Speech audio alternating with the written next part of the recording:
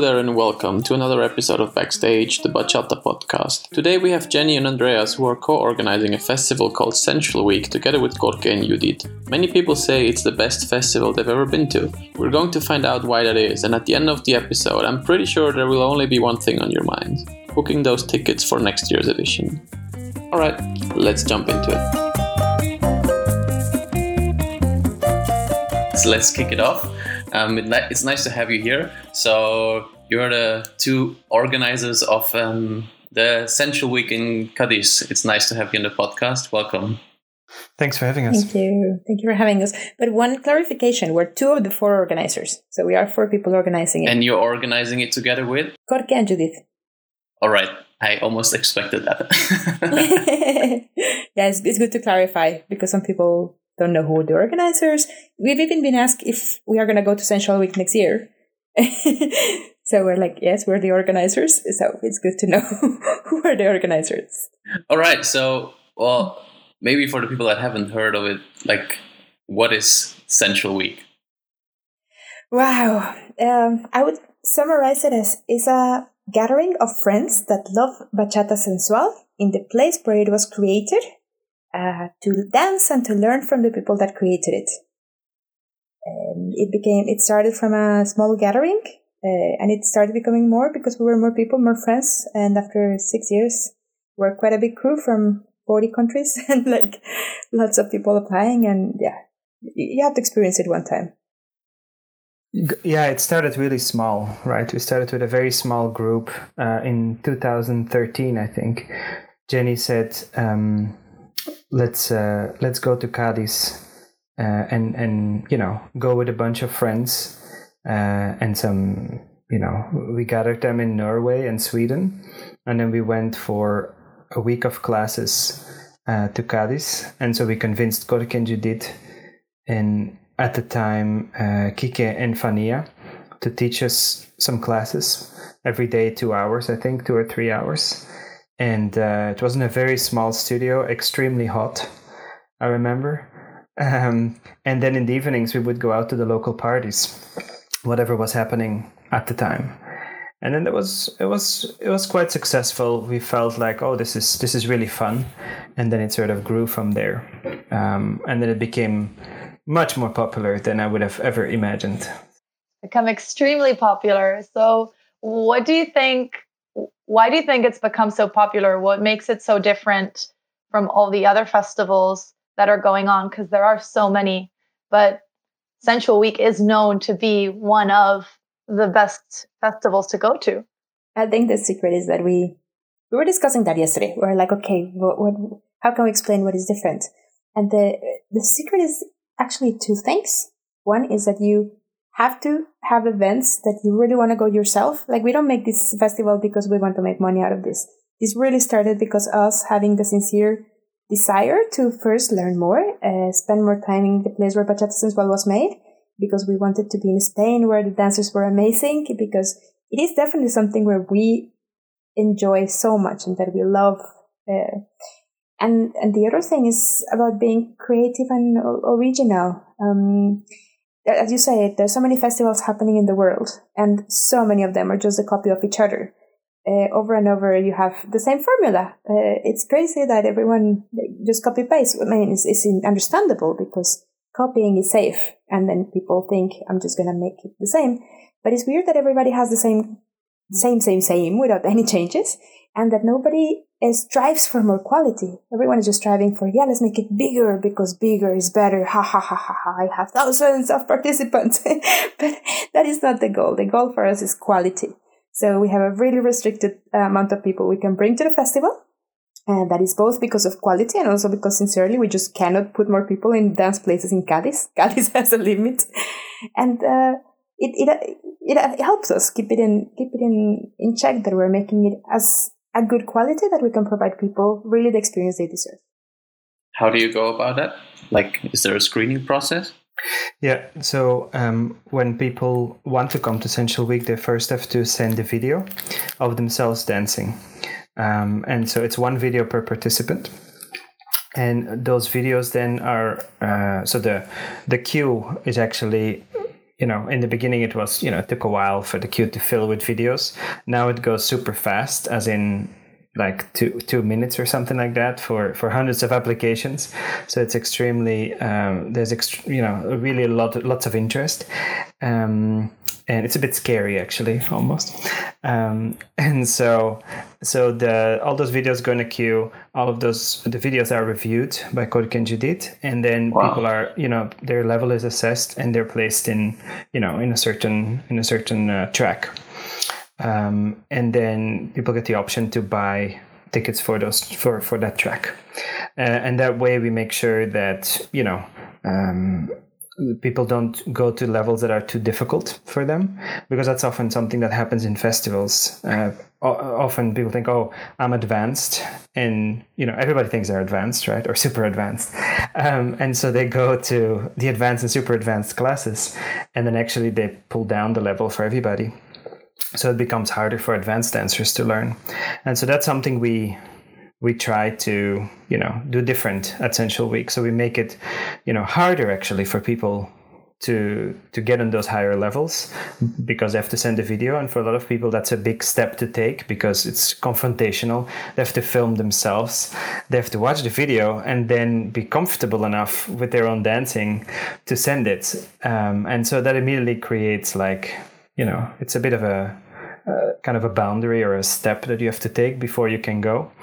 And it helps with the quality of the festival. And we've done one more thing, that we have realized that the labels beginner, intermediate, advanced mean so many different things for different people. In the beginning, all of this didn't happen in one day. We've been doing it for now, 6 years? So when we started doing, we want to make people go in different levels, the first thing we did is that we published it, and 2 minutes later we started seeing the wrong people applying for the wrong level. So that year we said, quickly close it. Great, we're going to do something to make sure that people actually go to the right level. And after a lot of brainstorming, we said, let's try with videos. Who's going to send a video? Nobody will do it. Oh my God. We're going to have no participants. But we can have 50 participants, but then the right ones. And then we tried it, and it has become more normal. But in the beginning, that was unthinkable. And then on top of that, it's really hard to tell people you're in advanced or you're in intermediate, because that doesn't really relate to the names that they know under advanced intermediate in their homes. If you dance in a really tiny town in the middle of a remote village, you're the most advanced person in the village. But if you're dancing in Cadiz, you're not going to be advanced, right? So we have tried to give those names give those names away and start doing something with colors. So the levels, there's not really levels, it's more like the groups are divided in colors. And because we have so many people applying with videos, we have really come up with having only advanced dancers. Like the people that come are just really good dancers. You cannot just tell to them, you're not advanced. So with Korke and Judith, we have been trying to think, from these different groups of people, how do we group people into the groups where they are together with those that have to learn similar things? For example, one group focuses much more on styling, the other one in musicality, the other one more in the foundations, the other one in using the foundations for doing more advanced moves.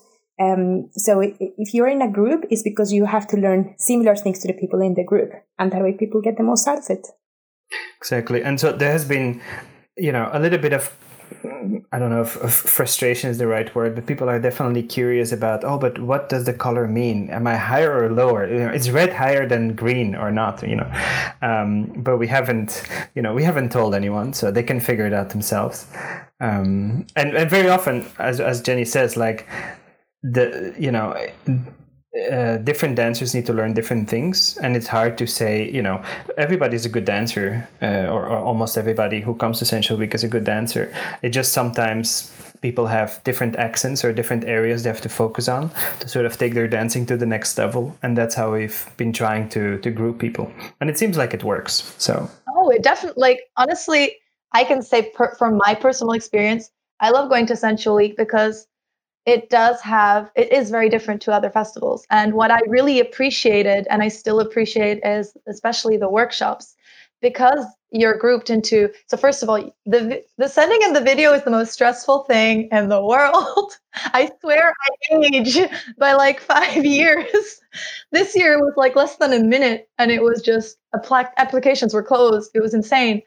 But once you go there and you're in these groups, and I don't think I've ever learned as much as I have from the workshops in Sensual Week as I have learned in other festivals, just because they're more generalized. And here I do feel the groups are smaller, they're focused, and everyone is exactly working on the kind of, everyone's an amazing dancer in Sensual Week. It's incredible, but you always have a area to work on. And it's really nice that that's where the focus lies. So, of course, color has always been a discussion every Sensual Week, what it means. I know. So people try to find out. So can you tell me, Andreas, just to me, what it means? I'm like, no, I can't tell you. But a few other things, because the concept sort of has evolved a little bit within the constraints of Cadiz. Cadiz is a small city. There's not a lot of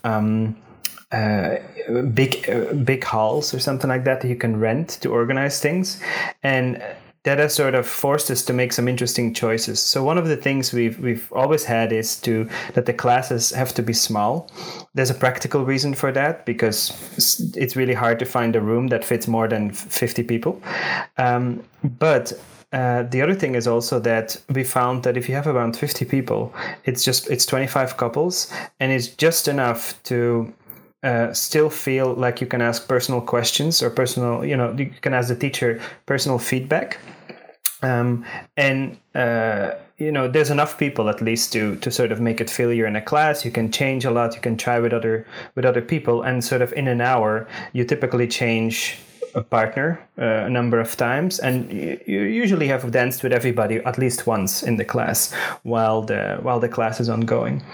The other thing is also that we started doing is to switch to classes of 2 hours, because we found that it gives you it's a different kind of way of learning something, and it allows the teachers to kind of teach in a different manner, a little bit more relaxed, and sort of go deeper into the details than what they would otherwise do in like a typical festival workshop, which only lasts for 1 hour, and then you learn a routine, and then that's it. And so I think that's a little bit different in Sensual Week, and it allows us also to provide better quality workshops. It's also different for the teachers, because in normal festivals, it's not very common that teachers would agree what they're teaching and that they will make some sort of pack for what is this group going to learn. But Corke spends quite a bit of time with the groups of teachers in different colors, making sure that they understand, okay, we watch all these videos, and from these videos we see people with this, and this need. What are you guys going to teach that actually makes these people better? And then everybody agrees, and the classes are planned throughout all the teachers, saying what are they going to bring to the students, and they can do it. So they don't have to, like in some festivals, they don't have idea. There's so many people with different needs. They just do a move that is cool, and they do all sorts of things, beginner, intermediate. Here they can really focus on, all right, I'm going to teach you not a move, I'm going to teach you the technique, I'm going to make sure that you really get better, and I know exactly what you need. What we also try to do is to not have too many workshops per day. It's only 2 hours of workshops, and then people can take an optional additional track of, choreography or, styling classes or things like that. Because we also feel if you offer people 7 hours of classes a day, nobody takes them anyways. And so we felt like if we make it specifically like you have to go to this class and you can take an extra styling class, it actually works very well for people, especially throughout the week, because it's not just 2 days like in a normal festival. It's 5-6 days, right? And so it is, sometimes it's quite a marathon actually to get to the end, and you feel it. By Thursday we sort of see people saying, yeah, I'm gonna skip the party today because I need enough energy for Friday and Saturday. So it's kind of funny. I think everyone that ever has been to a festival has said that at some point. For sure. But 5 days of parties and the classes, your feet are sore. It's worth it. But towards the end, exactly, it kind of, you need that break. You can say you have the luxury that it's taking place over 5 days. So you don't need to cram everything into a weekend. Exactly. Yeah. So we try to also make a space for people to have fun, go to the beach, enjoy Cadiz, see more of the city, go and have dinner together with people that they've never met before, create those kind of networks of bachata sensual dancers throughout the world that later in the year, you're going to see these people over and over in festivals, wherever you go. So if you just make people super tired with classes, then they don't enjoy the social part, which is, I would say, the heart of the event. You need to have the social dancings and the social thing. I think also the reason why it started being organized throughout the week was because we asked Gorke, well, you're away every weekend to this festival and that festival, so how about we do it the other way around? Instead of you going somewhere else, we come with us, with a group to Cadiz, and then you're in Cadiz, right? And so at the time he was still living in Cadiz, and so was Judith, and he's like, sure, if you can bring people, I can teach. And so that's sort of how it happened, the reverse as any other festival, and that's how it stayed as well. Let me say as a clarification, there's still a lot of people that don't know the history, so maybe some people hearing this podcast doesn't know why Cadiz. It is because Gorke and Judith, they are originally from Cadiz. And Gorke, when he started being rebel and deciding, I'm not going to dance this new music that is not so Dominican, but it has new accents, like the new Aventura songs with different moves, and he started trying his waves and moving the shoulders of the lady and all these things that were far away from the normal Dominican, all of this happened in Cadiz. Then he started teaching some of his friends, like his best friend, Chavez, with Silvia, who was the ex-dance partner of Gorke. And then he met, all the list, his friends. It's like a circle. All of them were friends in the same neighborhood. So Cadiz is the place where Bachata Sensual was born and was made. And still, you have that feeling. And it's magic to go there, not just because you have amazing dancers. So when we have the parties and the locals come, it's full of fantastic dancers that every time are new. But it's also because it's such a beautiful city where all of them feel at home. They tell us the story of the origin, the beginning. And it has a fantastic beach. So for also having fun vacation, spending a good time and food, it's amazing. Yeah, and the interesting thing is Cadiz is a bit off the beaten track for usual tourists to visit, because most of them go to Seville or maybe to Malaga. There's also no airport in Cadiz, as you know. So it's a little hard to get to.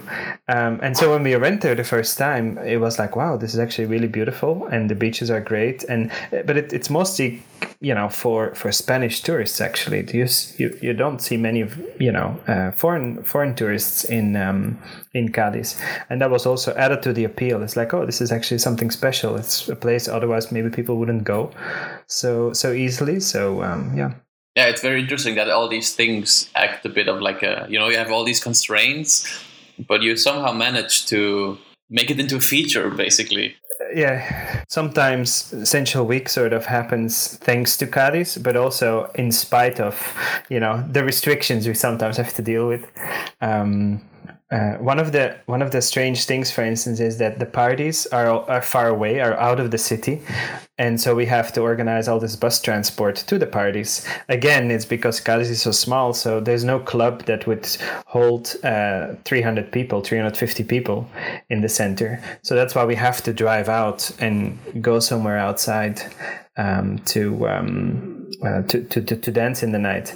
And so Jenny can tell you all about how tricky it is to organize these 7 buses or so that have to drive every night. So yeah, we got pretty good at it now, but there has been a learning curve, I can tell you that. It has been definitely the hardest thing to learn. And I can tell you a funny anecdote, like when we were discussing what has happened that you can tell us that is funny. Oh, go ahead. In the beginning, it was really hard to organize holidays with the buses, because we really didn't have the idea of how to organize it and make sure that people go and come back to the party when they want. Like, people go usually to a party and they come back when they're tired. So we were like more trying to find out, okay, when do we come and go back? So there was a couple of misunderstandings. As Andrea said, we organized it sometimes not because of Cadiz, but in spite of Cadiz. What we used to do is that we would call the same day the bus company, and we would tell them, we want the buses at this time and that time and that time. But I speak Colombian Spanish. They speak Spanish from Spain. And sometimes we have some more misunderstandings. So we wanted a bus at 12, and the bus somehow understood that I wanted it at 2. So between doce and dos, if you have a different accent, then you might have a little bit of a problem. And so because of that kind of misunderstanding, sometimes we've had to be creative. One time we had a difference in the arrival time of the bus of 1 hour. People were supposed to, I think, leave at 1, and the bus was only going to come at 2. And we had to say it somehow in the microphone. But as an organizer, you want to make sure people have the best time. So in a very Colombian way, we went to the microphone. We make sure people were having fun. They were having more drinks, good dances. The music was amazing. And when the music was really high, everybody was dancing great. The bus was just kind of about to come in 15 minutes. We went to the microphone and we said, good news, guys, because you all want to stay and dance a little bit longer. The bus is going to come a little bit later. And everybody's like, yay! So we're like, we managed to get this one out. So sometimes there's things that you see that happen that maybe are little changes that we try to make them in the best way so that you don't see them as a difficult thing, because it's all about the memories that we create on the participants and the good experience that we give them. So yeah, if you see things happening random, like unexpectedly, ask me later for details and maybe I can tell you a funny story. Yeah, well, it seems to me that like there's a lot going on behind the scenes that as a visitor, like you never get to see, and it's essentially your job to make sure that your guests, they never see that, or even better, they perceive it as something great. Like you said, the bus is late for an hour, and you just turn it into something that they're gonna exactly. Let's party about. 1 more hour. Yes, Jenny is always very much a person who is like a half glass full kind of person. I'm kind of more the half glass empty. So we kind of it's the yin and yang. We keep each other in balance. So yeah. And we've also learned who we are and what we like the most out of the festival.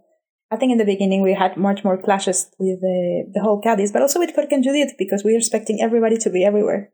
And later we started recognizing what are the things where we get the most value and the things we can take care of. For example, we are really dancing people. We love dancing. We would dance the whole night and we stayed there until the end because Andreas is in charge of the DJs. So we just love doing it and that's fine. But at the same time, if you have Cork and Judith having to teach all the classes for all the groups and having to stay in the party throughout the whole night, they're dead by day 3. And in the morning, usually Cork needs to be there early to organize the teachers that are starting, make sure that everything goes well. So after many years and a couple of discussions, and even one time that I was so angry that to get my anger out, I hit a piece of wood. And it wasn't wood, but it was wall, and I almost broke my hand. So we've got really difficult situations. And we've learned how to deal with each other. And then we decided that Andreas and I were going to take care of the parties. They're in charge of the music, the parties, all the way to the end until the last person leaves. And then Cork and Judith are in charge of the days. They're in charge of the teachers, that everything is fine, of course, with a support staff group. But we've really learned how to divide the work best. And yeah, it's just by trial and error. And of course, sometimes having small fights that you're later just make fun of. Exactly. And so now what we do is we usually close the party, and then we can sleep in a little bit in the morning until 1 or something like that. And then in the meantime, they make sure everything is off to a good start, and we meet each other around 2, and then we kind of hand off, and we manage the rest of the day. So yeah.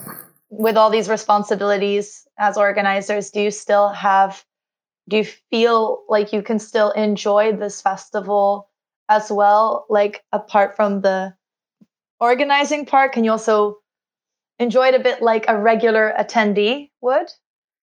I always try to do that, yes. You will see me dancing. I always try to...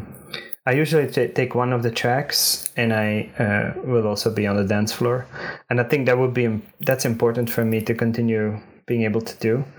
Otherwise, there would be little point in it's fun to organize something, but I don't think I would be entirely happy if I was just organizing and running around and not enjoying dances or classes or something like that. So I think that is important for us to continue to be able to do, I think.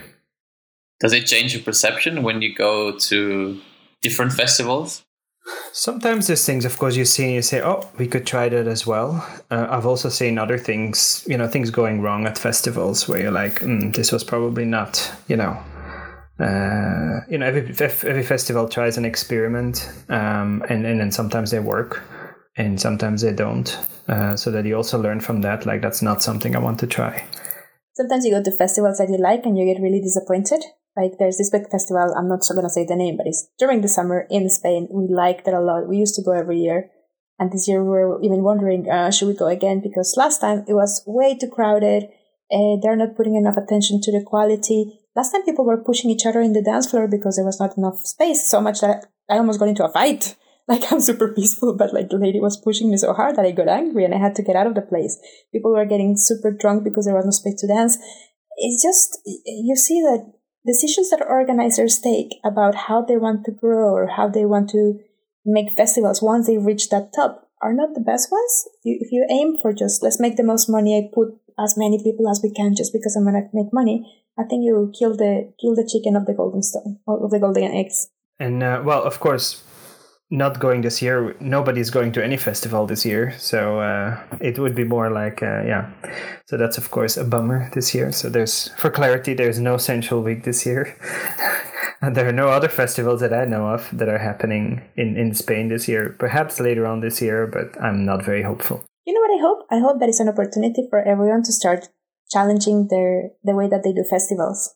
So the old formulas are going to work anymore. We have new constraints. And as we were saying, you get the most creativity in times of constraints.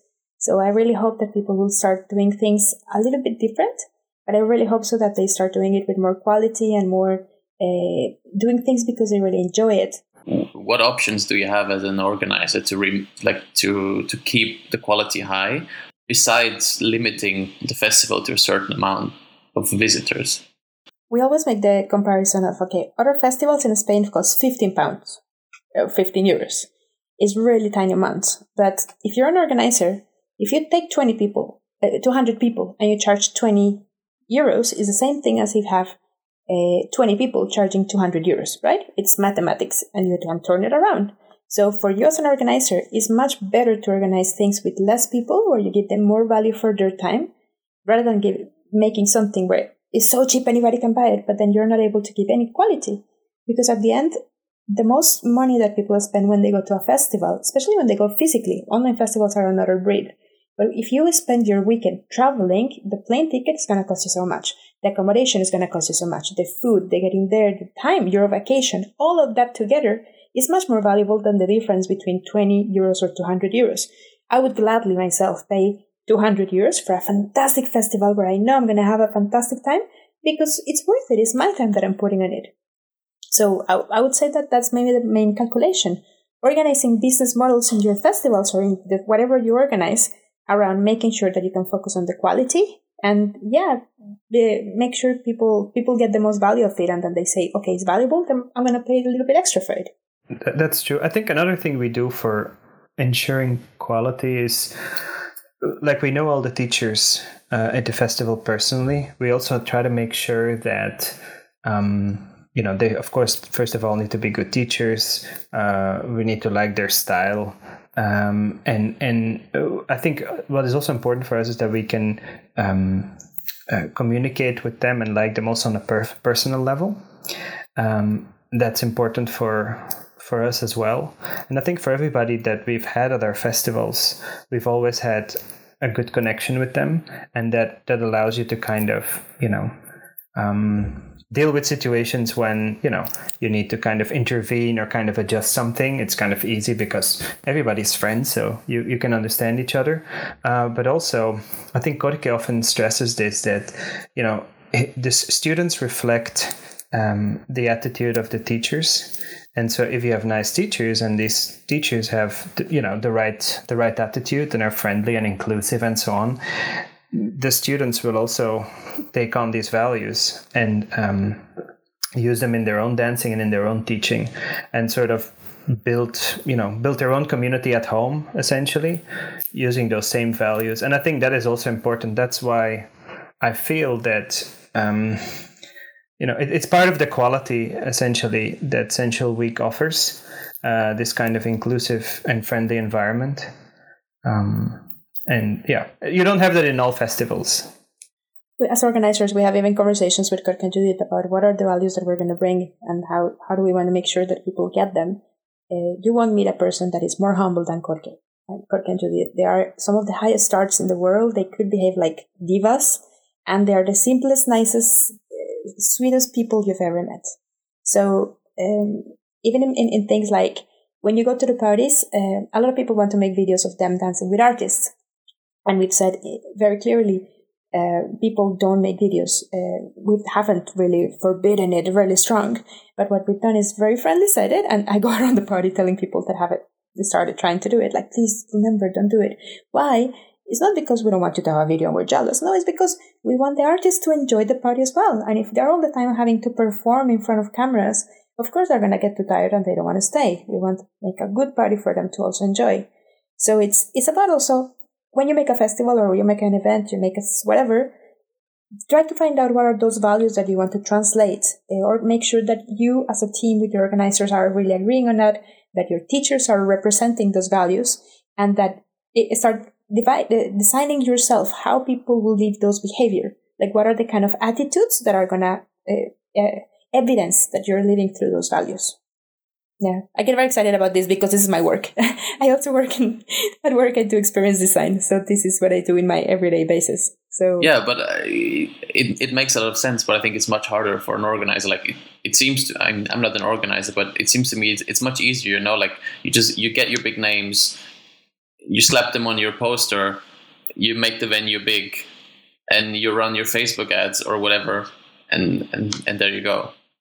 Yeah, often it's too much this kind of rinse and repeat type of formula, it's a pity, of course, that this happens. But yeah. Yeah, and it's an opportunity now with Corona that people can reinvent, and then hopefully we'll come up with something better, so that when we're on the other side, we have events where we say, wow, I'm having so much more fun.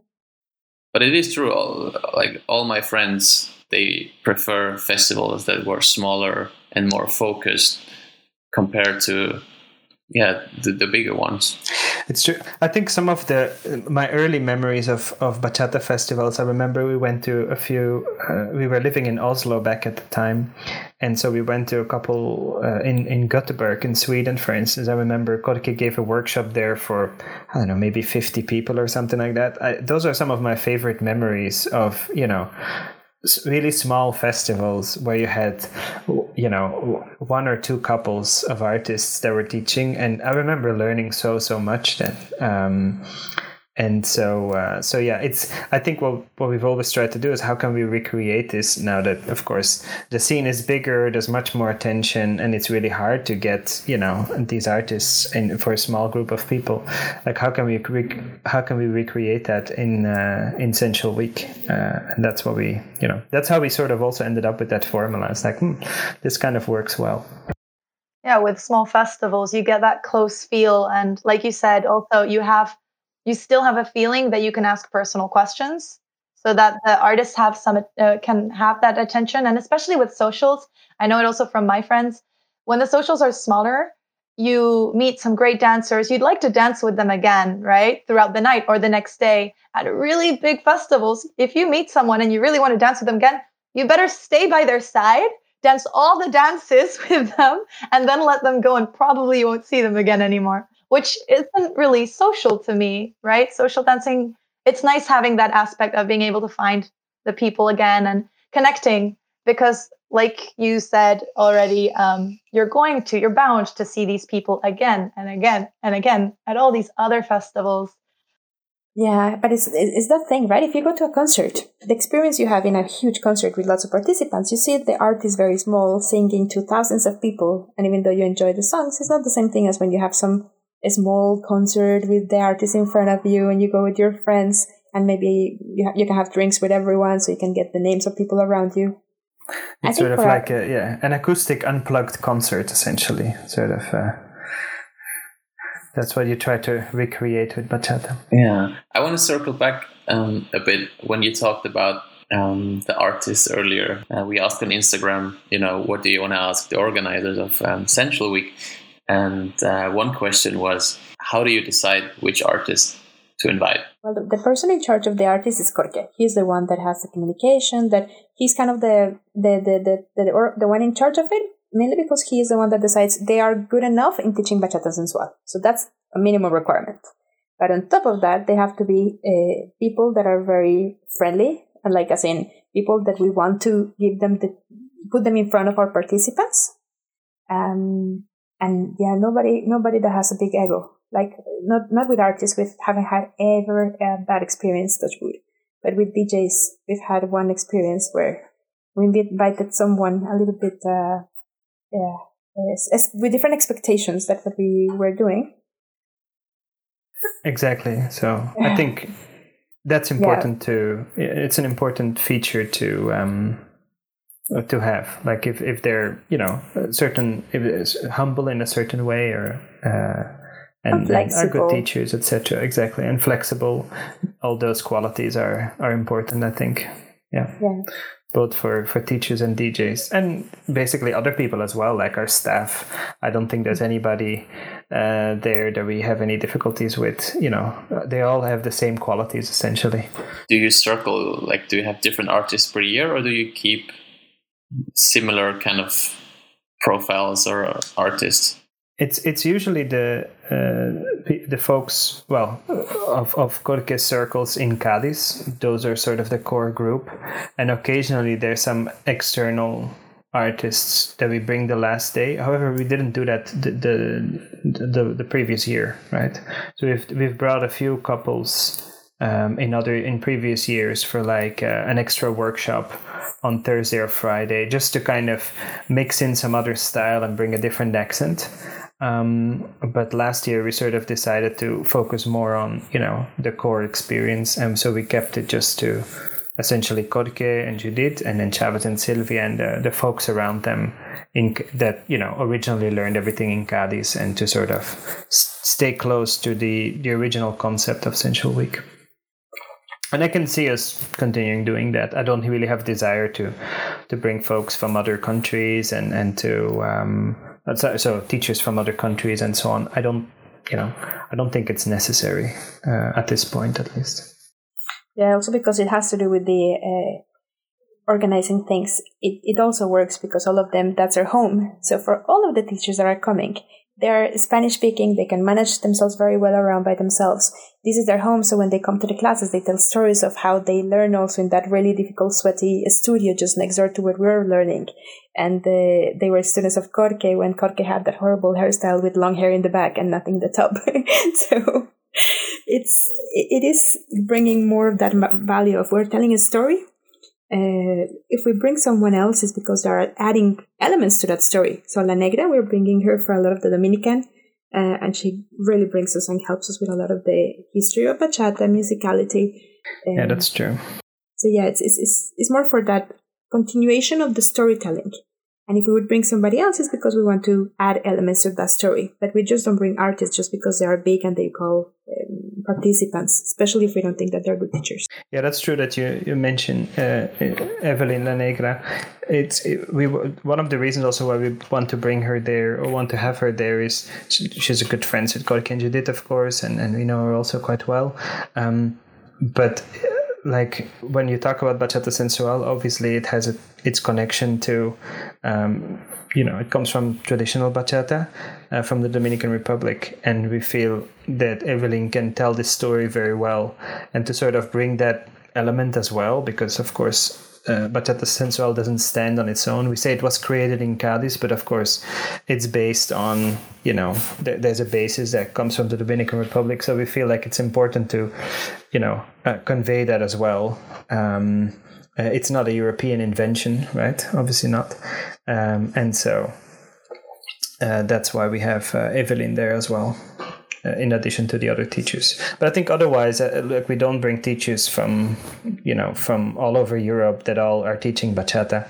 I think we want to sort of keep it to the core group of teachers that was around or has been around Corque for many years. And then we have the pleasure and the honor that a lot of the people that are teaching bachata throughout the world are coming to learn. Exactly. Are coming as participants. So that doesn't just help us with having fantastic dances in the night, because then you have parties with all these amazing dancers, but it also helps us with making sure that Corque and Judith and the guys that are developing the style, they also get a bit of a communication, like a feedback in both ways. They learn what is happening in other countries. They are able to communicate more of the roots, fix some of the non-so-smooth corners of some teachers that are not teaching it really well. So it's also that value that we need to start. It's an opportunity to connect with that global network of Bachata Sensual. Yeah.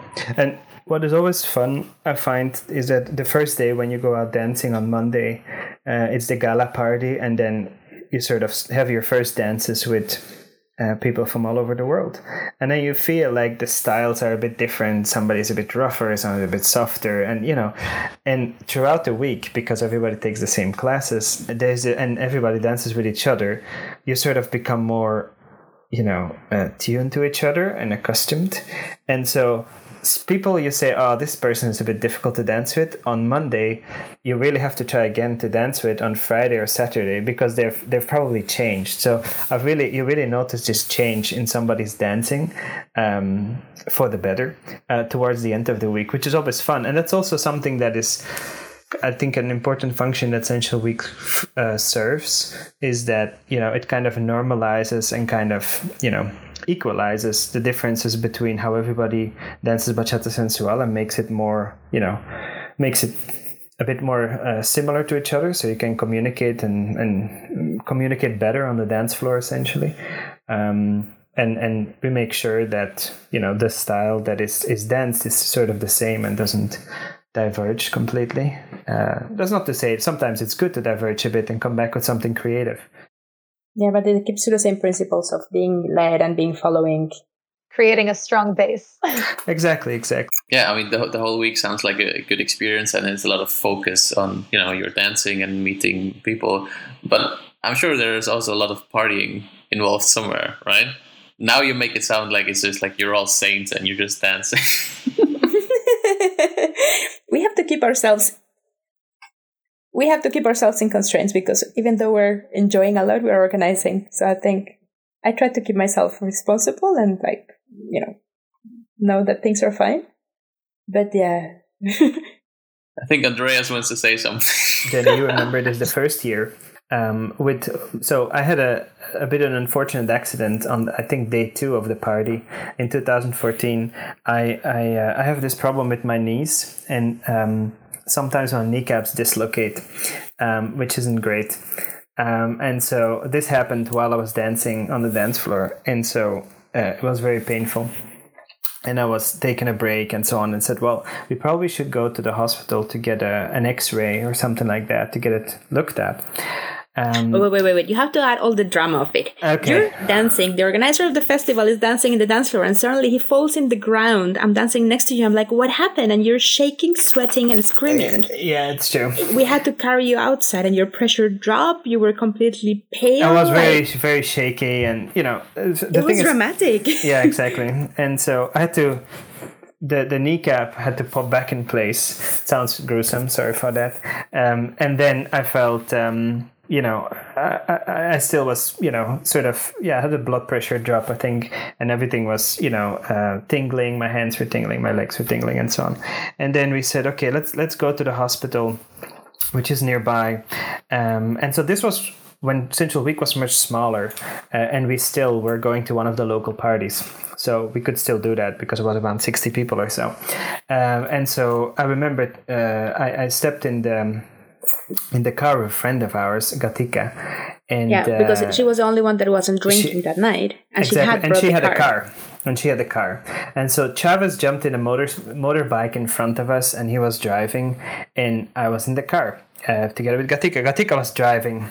It was a fancy car, and so I thought, when I arrive in the hospital, they might just cut open my pants to look at this knee, right? So that's kind of a waste, because it's not great, but I can probably take off my pants. So I'll just take off my pants already. So I was sitting in my underwear in the car, and so in the convertible. Yeah, exactly.